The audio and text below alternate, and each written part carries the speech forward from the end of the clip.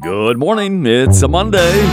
Kale and Company Live. Great to have you with us here on WKXL and NHTalkRadio.com. It is a football Monday. We will be full of football from now until 9 o'clock. Of course, the Patriots lost to the Baltimore Ravens yesterday, but on the positive side, the UNH Wildcats coming off a decisive 37-14 victory on the road against Towson University on Saturday in Maryland. We have UNH head football coach Rick Santos with us. And Rick, congratulations on the win, and your thoughts on Saturday against Towson. Thanks, Ken. Appreciate another opportunity to speak with you. Yeah, it was it was a great, tough, contested contest. You know, it's always tough to win in this league, and in particular on the road. Towson was a very tough opponent. You know, they had about 44, 46 transfers. So, I mean, they were basically a Division I roster. They had talent all over the field. So, for us, we felt like we needed to go down there, be the aggressor, you know, find a way to, you know, throw the first punch. And so we decided on the opening kickoff, we ended up going with the surprise onside, which we got.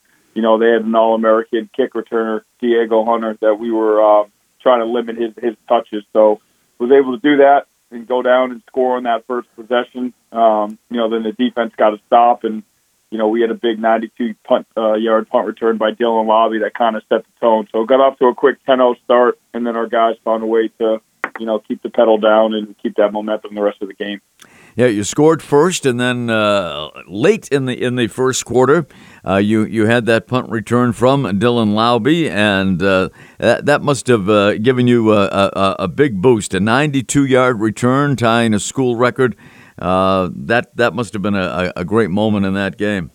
Yeah, it really was, because, I mean, it's one of those things where, you know, we get the first score. It's only a field goal. You know, we pride ourselves in scoring touchdowns in the red zone, so that was a little bit of a momentum shift the other way, and then we get the opportunity to get that big play by Dylan, really well blocked by the guys on team. You know, you got to give credit to Coach Garrett McLaughlin, our special teams coordinator, did a really good job dialing up some good schemes this week.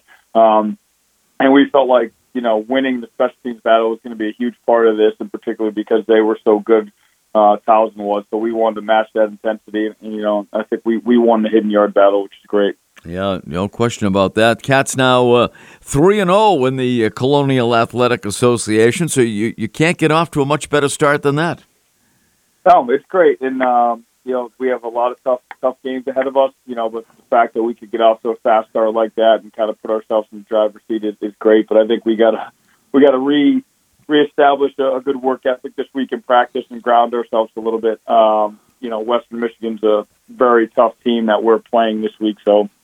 You know, we're taking a week off from conference opponents, going to play an FBS team, which we haven't beaten here, you know, since 2017. So, you know, we know that it's going to be tough. It's going to be challenging. You know, they lost a couple games in a row, so they're going to be hungry, ready to go. So we got to match that intensity.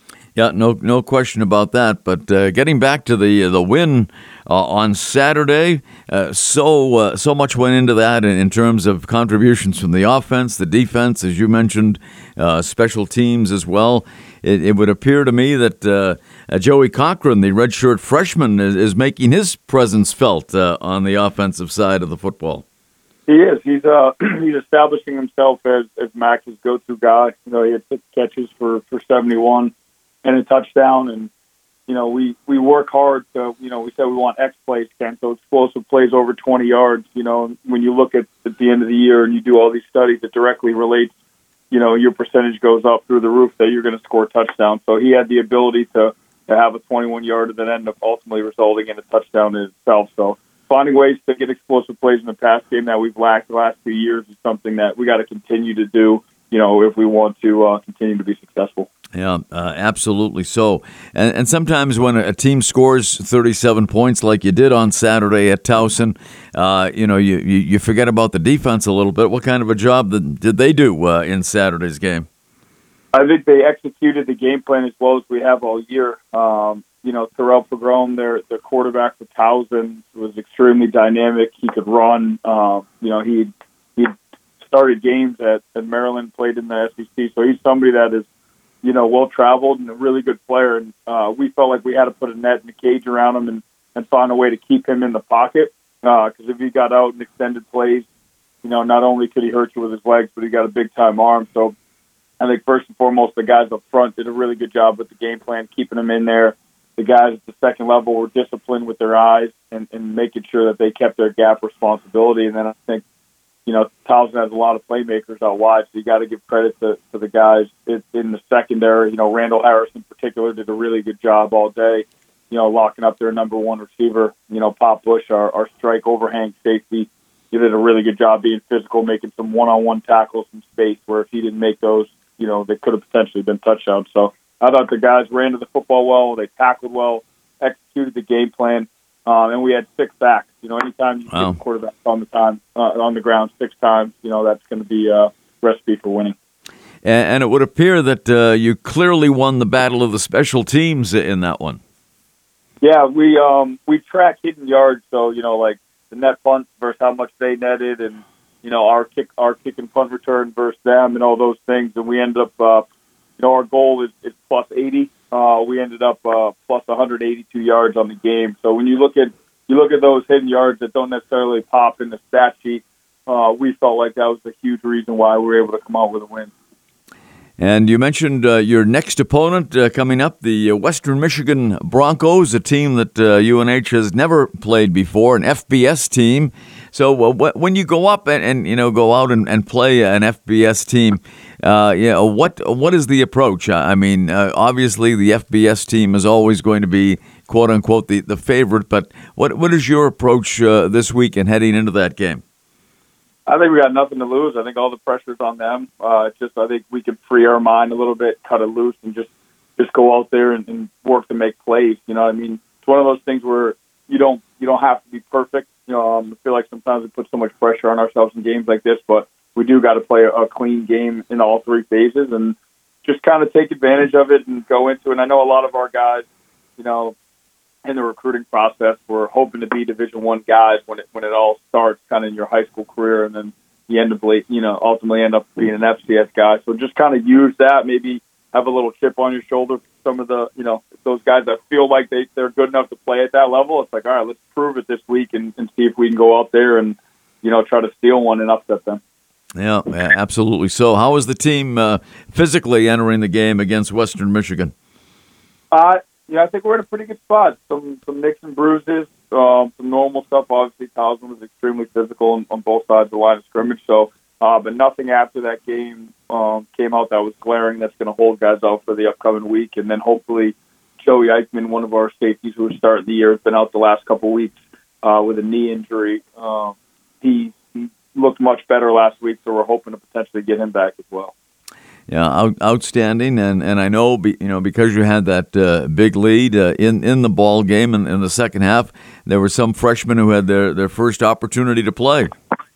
Yeah, that is the neat thing about that. That last drive, we're able to get a good amount of guys in there. You look at a guy like Justin Fevrier, big D tackle from Florida, got in there, got a tackle. Luke Teskey got in the game. Some other guys who have been really working their tails off for us. In particular on scout team, gives them the opportunity to go in there. And we really pride ourselves on, we say 95 to 60, Ken, meaning everybody in the program for 60 minutes and everybody's kind of involved. So those guys that show up Tuesday, Wednesday, Thursday on scout team, they ultimately give the starters the ability to be successful, how hard they practice. So it's always good to give them an opportunity to get in the game and kind of have their hard work pay off a little bit. Absolutely. Well, Coach Santos, again, a great job over the weekend. You and the Wildcats, congratulations, and we wish you all the best in your travels to Western Michigan for the game on Saturday evening. Thanks, Ken. Appreciate it. Look forward to catching up. All right, very good. Coach Rick Santos of the UNH Wildcats, now 3-1 on the season, 3-0 in conference play, coming off that 37-14 victory on the road at Towson University on Saturday afternoon. So good job by the UNH Wildcats. Not such a great job yesterday by the New England Patriots as they dropped a 37-26 decision to Baltimore. They kept it close for the first 3 quarters anyway. and had an opportunity in the fourth quarter for a chance to rack up some points, but they turned the ball over too many times.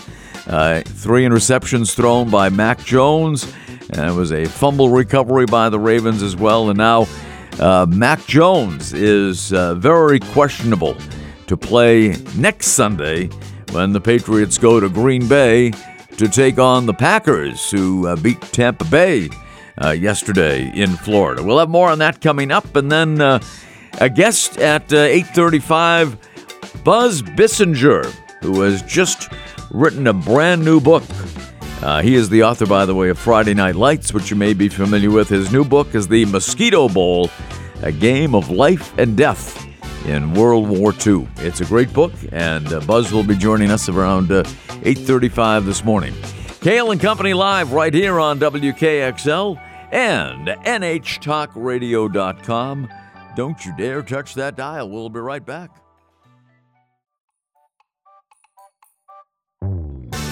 Welcome back. It is Kale and Company live for this Monday, the 26th of September. Great to have you along with us.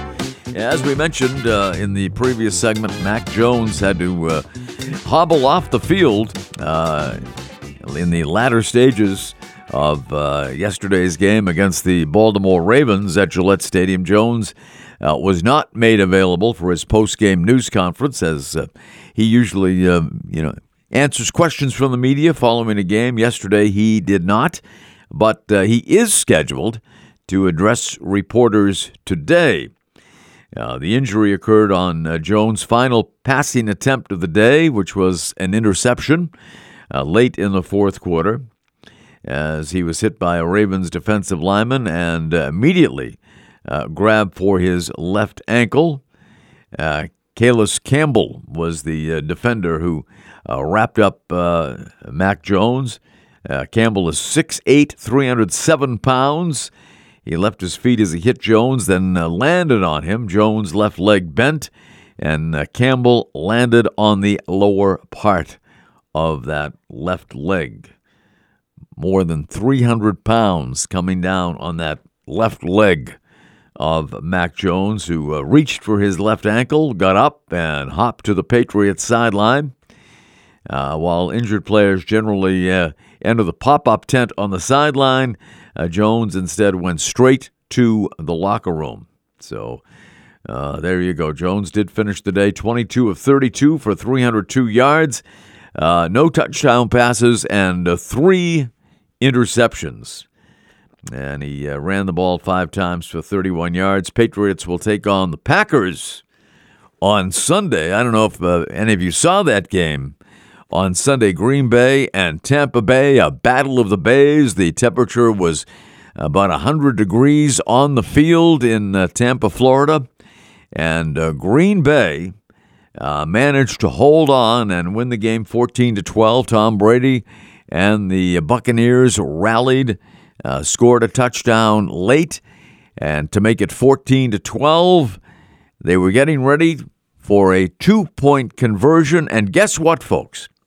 They're getting ready to tie it up with that 2-point conversion, or hopefully tie it up with that 2-point conversion, and they couldn't get the playoff in time. They were called for delay of the game and were penalized 5 yards back to the 7-yard line. And that is so critical in that scenario. Only about roughly 50% of the time do those 2-point conversions work. And now they were faced with starting that attempt at the 7-yard line instead of the 2.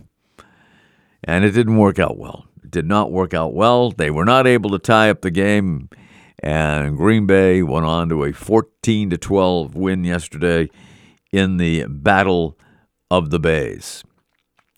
So that'll be the Patriots' next opponent in Green Bay on Sunday. The Green Bay Packers with Aaron Rodgers.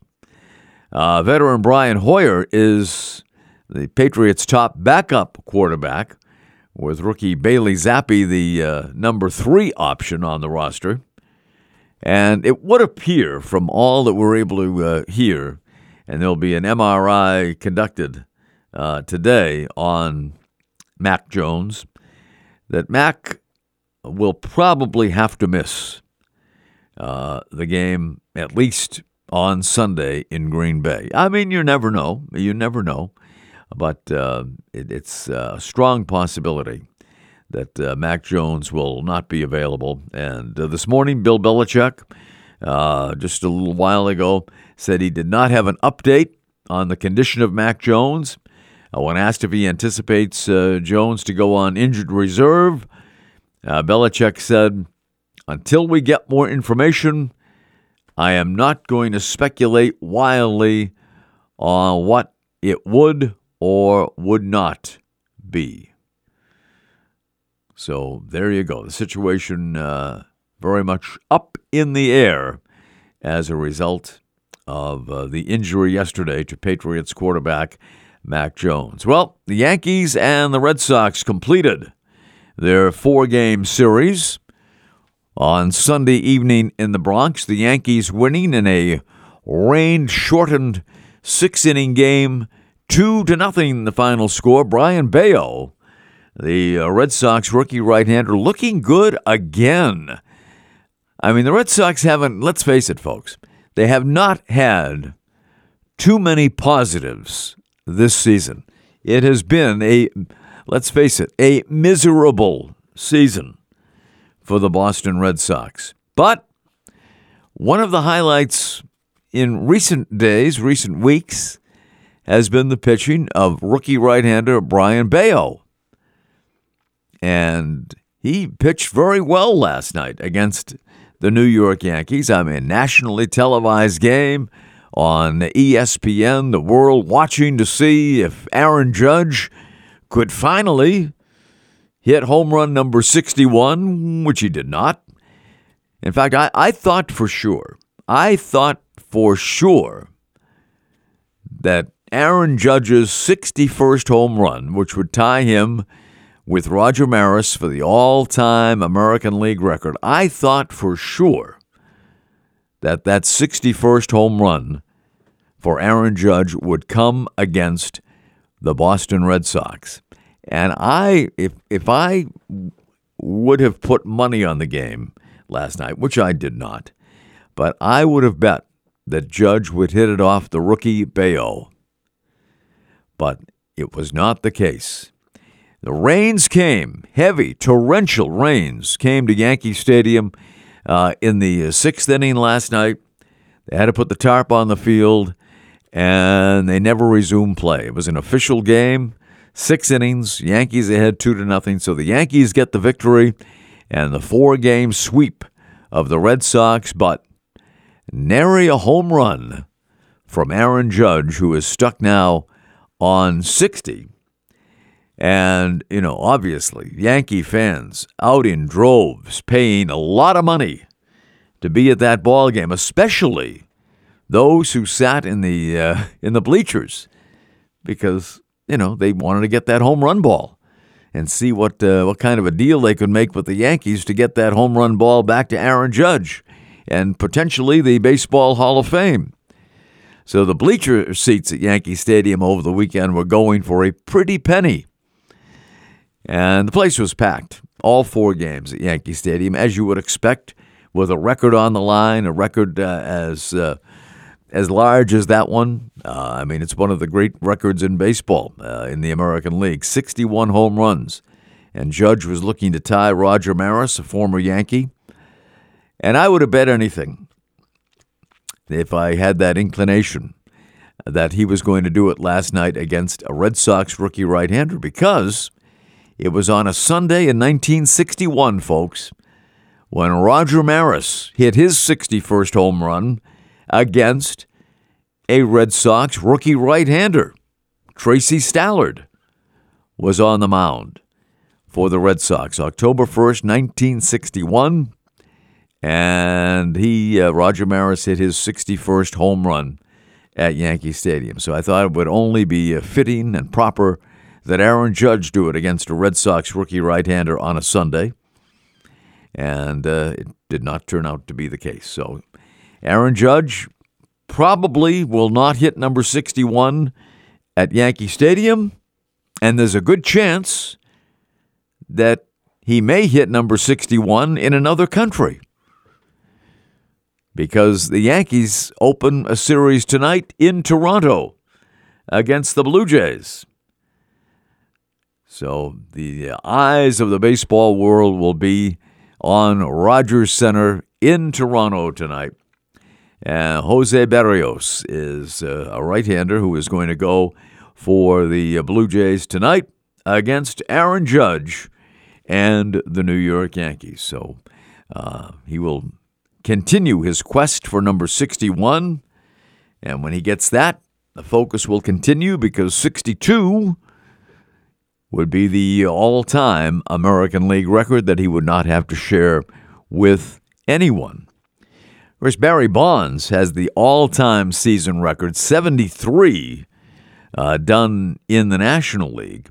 But Barry Bonds, his career, his home run total, kind of in question because of the alleged steroid use that was a big part of his career, reportedly anyway, although he never failed a drug test. Do you know that Barry Bonds never failed a drug test?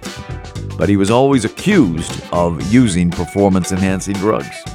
And a matter of fact, he was on ESPN 2 last night on the K-Rod telecast, and really enjoyed hearing from Barry Bonds. You never hear from Barry Bonds too often, but he was on last night, hoping to be on when Judge tied Roger Maris's record, but it was not to be.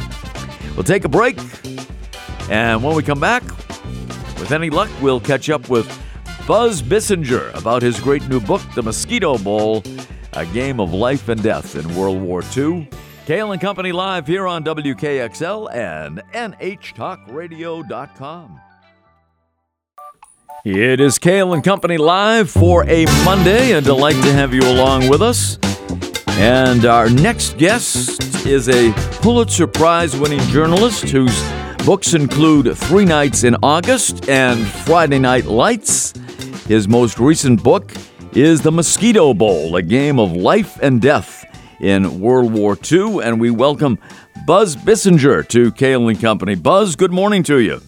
Hey, good morning. How are you? I am doing very, very well. And I must say, this book, The Mosquito Bowl, a game of life and death in World War II, should be required reading for history classes. I learned more about World War II in 2 or 3 chapters of your book than I ever learned in school. So this book just brings it all to life. It's an amazing piece of work, and I congratulate you on that. Well, I can't say that's music to my ears. Seriously, I really, really appreciate. That's what I was trying to do. So I so appreciate your comments. Well, it is so true, and this book is about much more than a football game on Christmas Eve in 1944 on Guadalcanal. You have called this your best book. Why?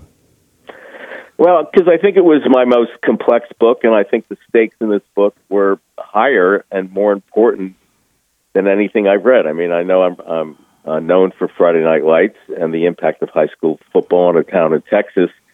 And, high school football is really, really, really important in Odessa, Texas. But it was not a matter of life and death. This book was about life and death and Marines joining and going off to Okinawa. And the book traces the lives of some of the men I followed, and you see who makes it and, who doesn't. For your other books, you were able to experience what you were writing about. In this case, it was just simply years of research. How did you even begin to unearth the amazing stories of many of the 65 men who did take part in the Mosquito Bowl?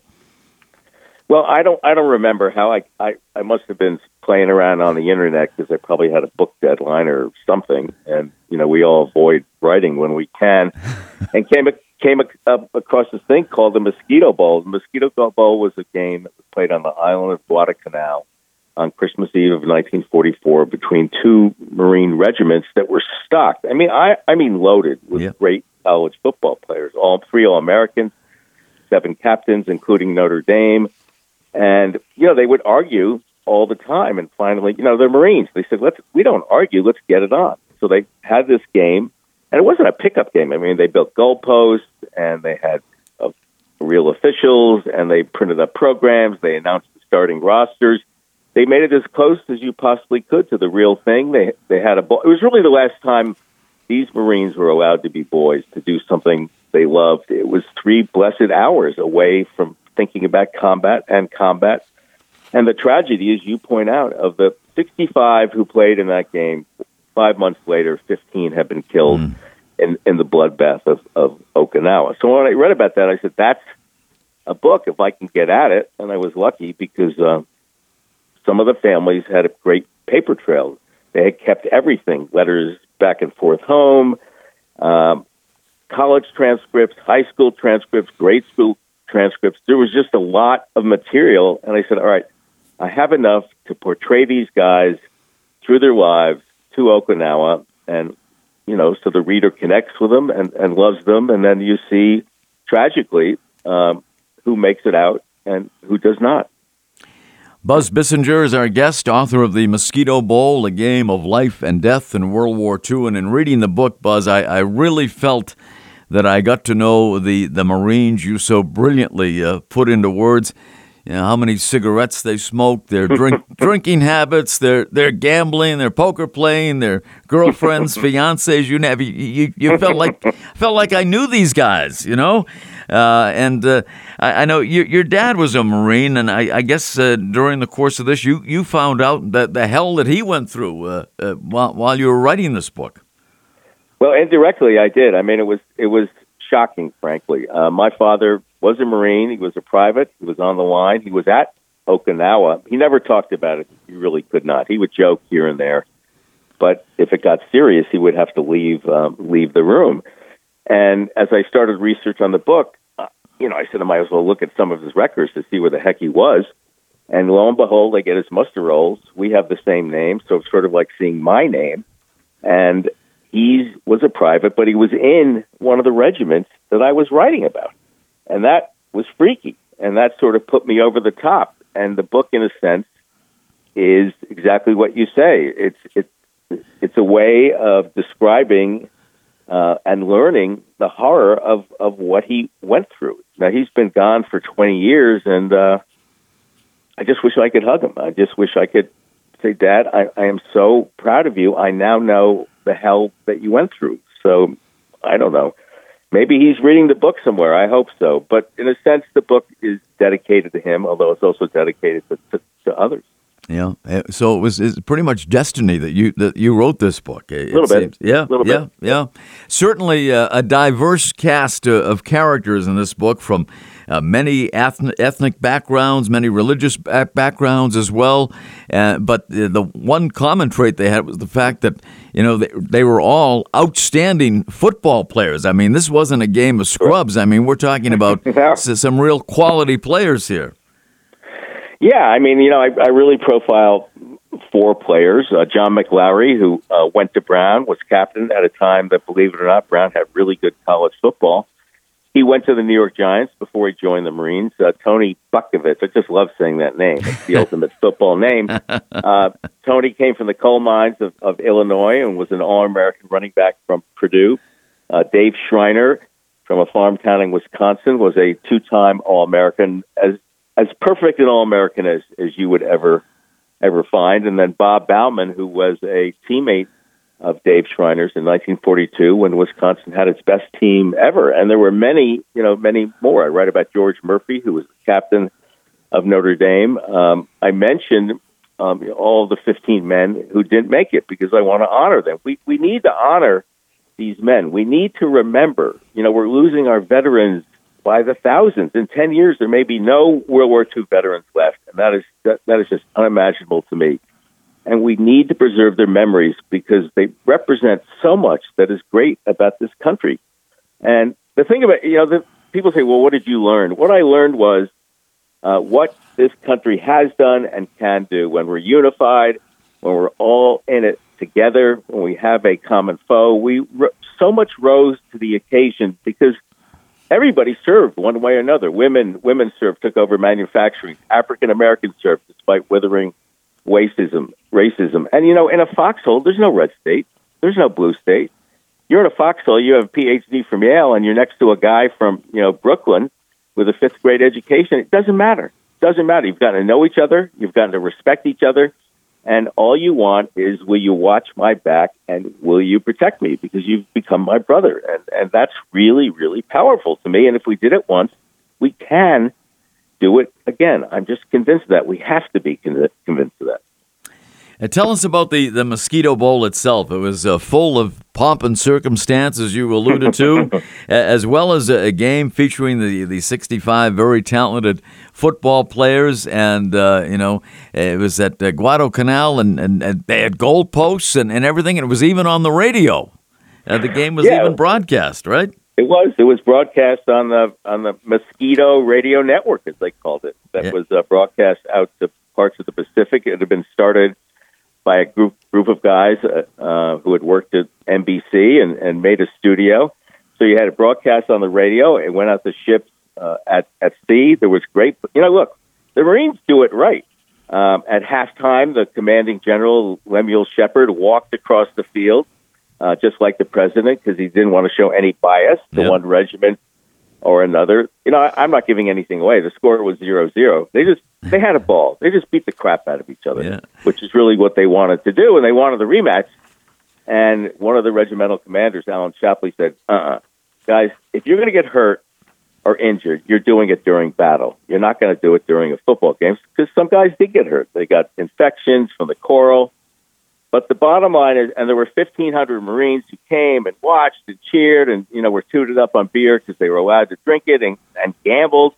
So they were going crazy. So imagine it. And I try to get the reader to see it.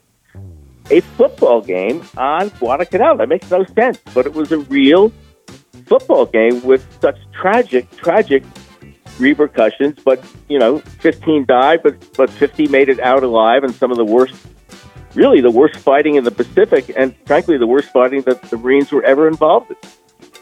It is an incredible book, and I recommend everyone to read it. It was a real page-turner and so well-researched. And Buzz Bissinger, a pleasure to have you on the show. Thank you for taking some time today, and there's a whole lot more to tell, and we appreciate your time, and the book is outstanding, and we thank you, and thanks for being with us. Well, thank you. Just want to say it's available everywhere, and it hit the New York Times bestseller list right out of the box, which is music to my ears. So people are reading it, which is what you want when you're an author. Absolutely. Well, congratulations on its success, and it's certainly richly deserved. And John Grisham said, destined to become a classic. I devoured it, and I would certainly echo those sentiments. And Buzz, thanks so much for being with us. Okay, thank you. All right, Buzz Bissinger, and the book again, The Mosquito Bowl, a game of life and death in World War II. We'll be back, Kale and Company Live on this Monday. Stay with us. Don't you dare touch that dial. Welcome back, Kale and Company, for a Monday. We are live. If you want to hear the show again, well, you can tune in at 7 o'clock tonight, just a little after 7. We'll play it again for you. And our thanks to Buzz Bissinger. What an accomplished author he is. And, man, what John Grisham said, destined to become a classic. I devoured it, The Mosquito Bowl, a game of life and death in World War II. It is just an incredible read. And when I mentioned to Buzz that this should be required reading for history classes, it really should be. I mean, you just feel, the emotion and what went on in World War II. Why there was, in fact, a World War II, and how it unfolded. And you get a chance to. You feel as if you get to know some of these individuals who played in the Mosquito Bowl. And there were 65 very, very talented athletes in this event on Guadalcanal, and that was just prior just prior to these Marines going to Okinawa for a bloody, bloody battle in which 15 of the 65 never returned. It is an amazing book. It truly is, and it is a great way to learn history. If you don't know much about the origins of World War II, I mean, everybody has heard of the bombing at Pearl Harbor, of course, but why? Why was Pearl Harbor bombed? And how this war played out. It's just an incredible, incredible read, and I would certainly highly recommend it. And Buzz, of course, probably best known for his book, Friday Night Lights, which spawned a TV series and a movie, and that's probably what he will forever be known best for. But this was just an incredible work that took 5 years to write. The research is just so detailed, and I can't say anything more about it except for the fact that I recommend that you read it. And again, available on Amazon and wherever great books are sold. And it just made the New York Times bestseller list. So it's amazing, just truly amazing, a real page turner. And we congratulate Buzz for another outstanding book. Well, you probably have heard about Ime Udoka, the Boston Celtics head coach. He has been suspended for the entire season as Celtics president of basketball operations. Brad Stevens and Wyc Grousbeck, one of the owners, addressed the tidal wave of reports and rumors on Friday surrounding the team policy violating conduct of the now suspended Ime Udoka. I do not believe that Ime Udoka will ever coach a game again for the Boston Celtics. I think in the not too distant future, they will come to an accord, an agreement, and the two sides will go their separate ways. It'll be some kind of a buyout because Ime is under contract this year and next, but I don't think he'll return following the suspension. In fact, I think the Celtics and Ime will reach an agreement of some kind, and he will be able to move on and probably, almost assuredly, coach somewhere else. Brad Stevens said on Friday during the press conference, "We have a lot of talented women in our organization, and I thought Thursday was really hard on them. Nobody can control Twitter speculation," he said, acknowledging the various Celtic staffers whose names and affiliations were exploited by those online following the initial reports on Wednesday. However, the last report, courtesy of course, TMZ, who is all over this, suggests Udoka was involved with a Celtic staffer who was directly responsible for assisting the 45-year-old head coach, while also providing assistance to Udoka's fiancée, Nia Long. Now, of course, this is a TMZ story. If it had been most NBA coaches, it was scandalous, but maybe not TMZ worthy. But because Ime Udoka is involved with a famous Hollywood actress, TMZ certainly got involved. And TMZ wrote on Saturday, the Celtics employee with whom Ime Udoka had an affair helped make all his travel arrangements. And that job sometimes included organizing travel for his fiancée, Nia Long. Sources connected to the couple and the NBA franchise told TMZ one of the staffer's duties included planning Udoka's team-related travel, and we're told she was also involved in booking travel for Nia to come to Boston or to road games, end quote. The controversy surrounding the matter continues to unravel, with members of the media, former players, and others all vocalizing their 2 cents. in the early stages, with Udoka still an affiliate of the Celtics organization pending further announcement from the team. The 2022-23 regular season just 24 days away for the Celtics, and they're already embarking on their defense as last season's Eastern Conference champions with their backs against the wall. Without their head coach who led them there to the championship series against Golden State last year. That's one thing.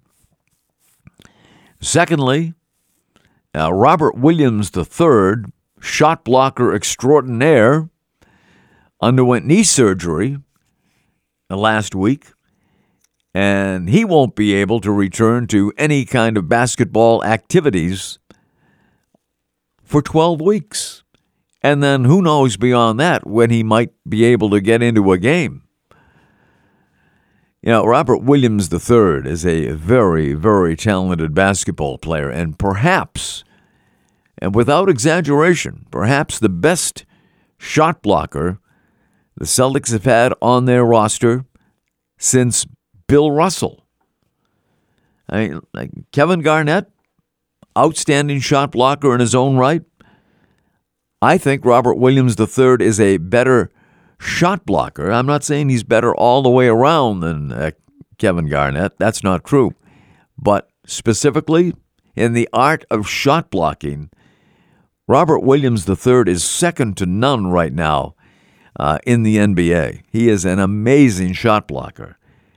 And boy, when he was out there, he was so valuable to that team. But the problem with the Time Lord, Robert Williams III, as he is called, the Time Lord, he's not able to get on the court very much. He's often injured, and this just adds to that. He'll be out for at least 3 months, probably 4 months before he gets into an NBA game, and then, he'll be brought back gradually. But, maybe it could work for the best. Who knows? If his knee is better than ever after surgery and he's brought back slowly, Celtics make the playoffs. He won't have as much mileage, certainly, on those knees and legs that he would have had he played the regular season from start to finish. So who knows? Maybe it could be a blessing in disguise. We'll have to see how it all plays out. A couple of victories for local football teams over the weekend. Concord High Crimson Tide went to 3-1 with a resounding 56-7 victory over Alvern. The Tide will take on Rutland, Vermont, Friday at 7 at Memorial Field in Concord, right in our own backyard. The Merrimack Valley Pride down John Stark Saturday, 20-6. Pride will travel to Bow this Saturday for a 2 o'clock kickoff. Bow won at Milford Friday night, 34-6. So the Falcons are now 3-1 on the season. So congratulations to those local winning teams over the weekend. Today, by the way, is Family Day. I guess you can take that any way you want, but spend some time with the family. It's also National Better Breakfast Day. And breakfast, as we approach 9 o'clock, sounds pretty darn good to me. It's also National Dumpling Day as well.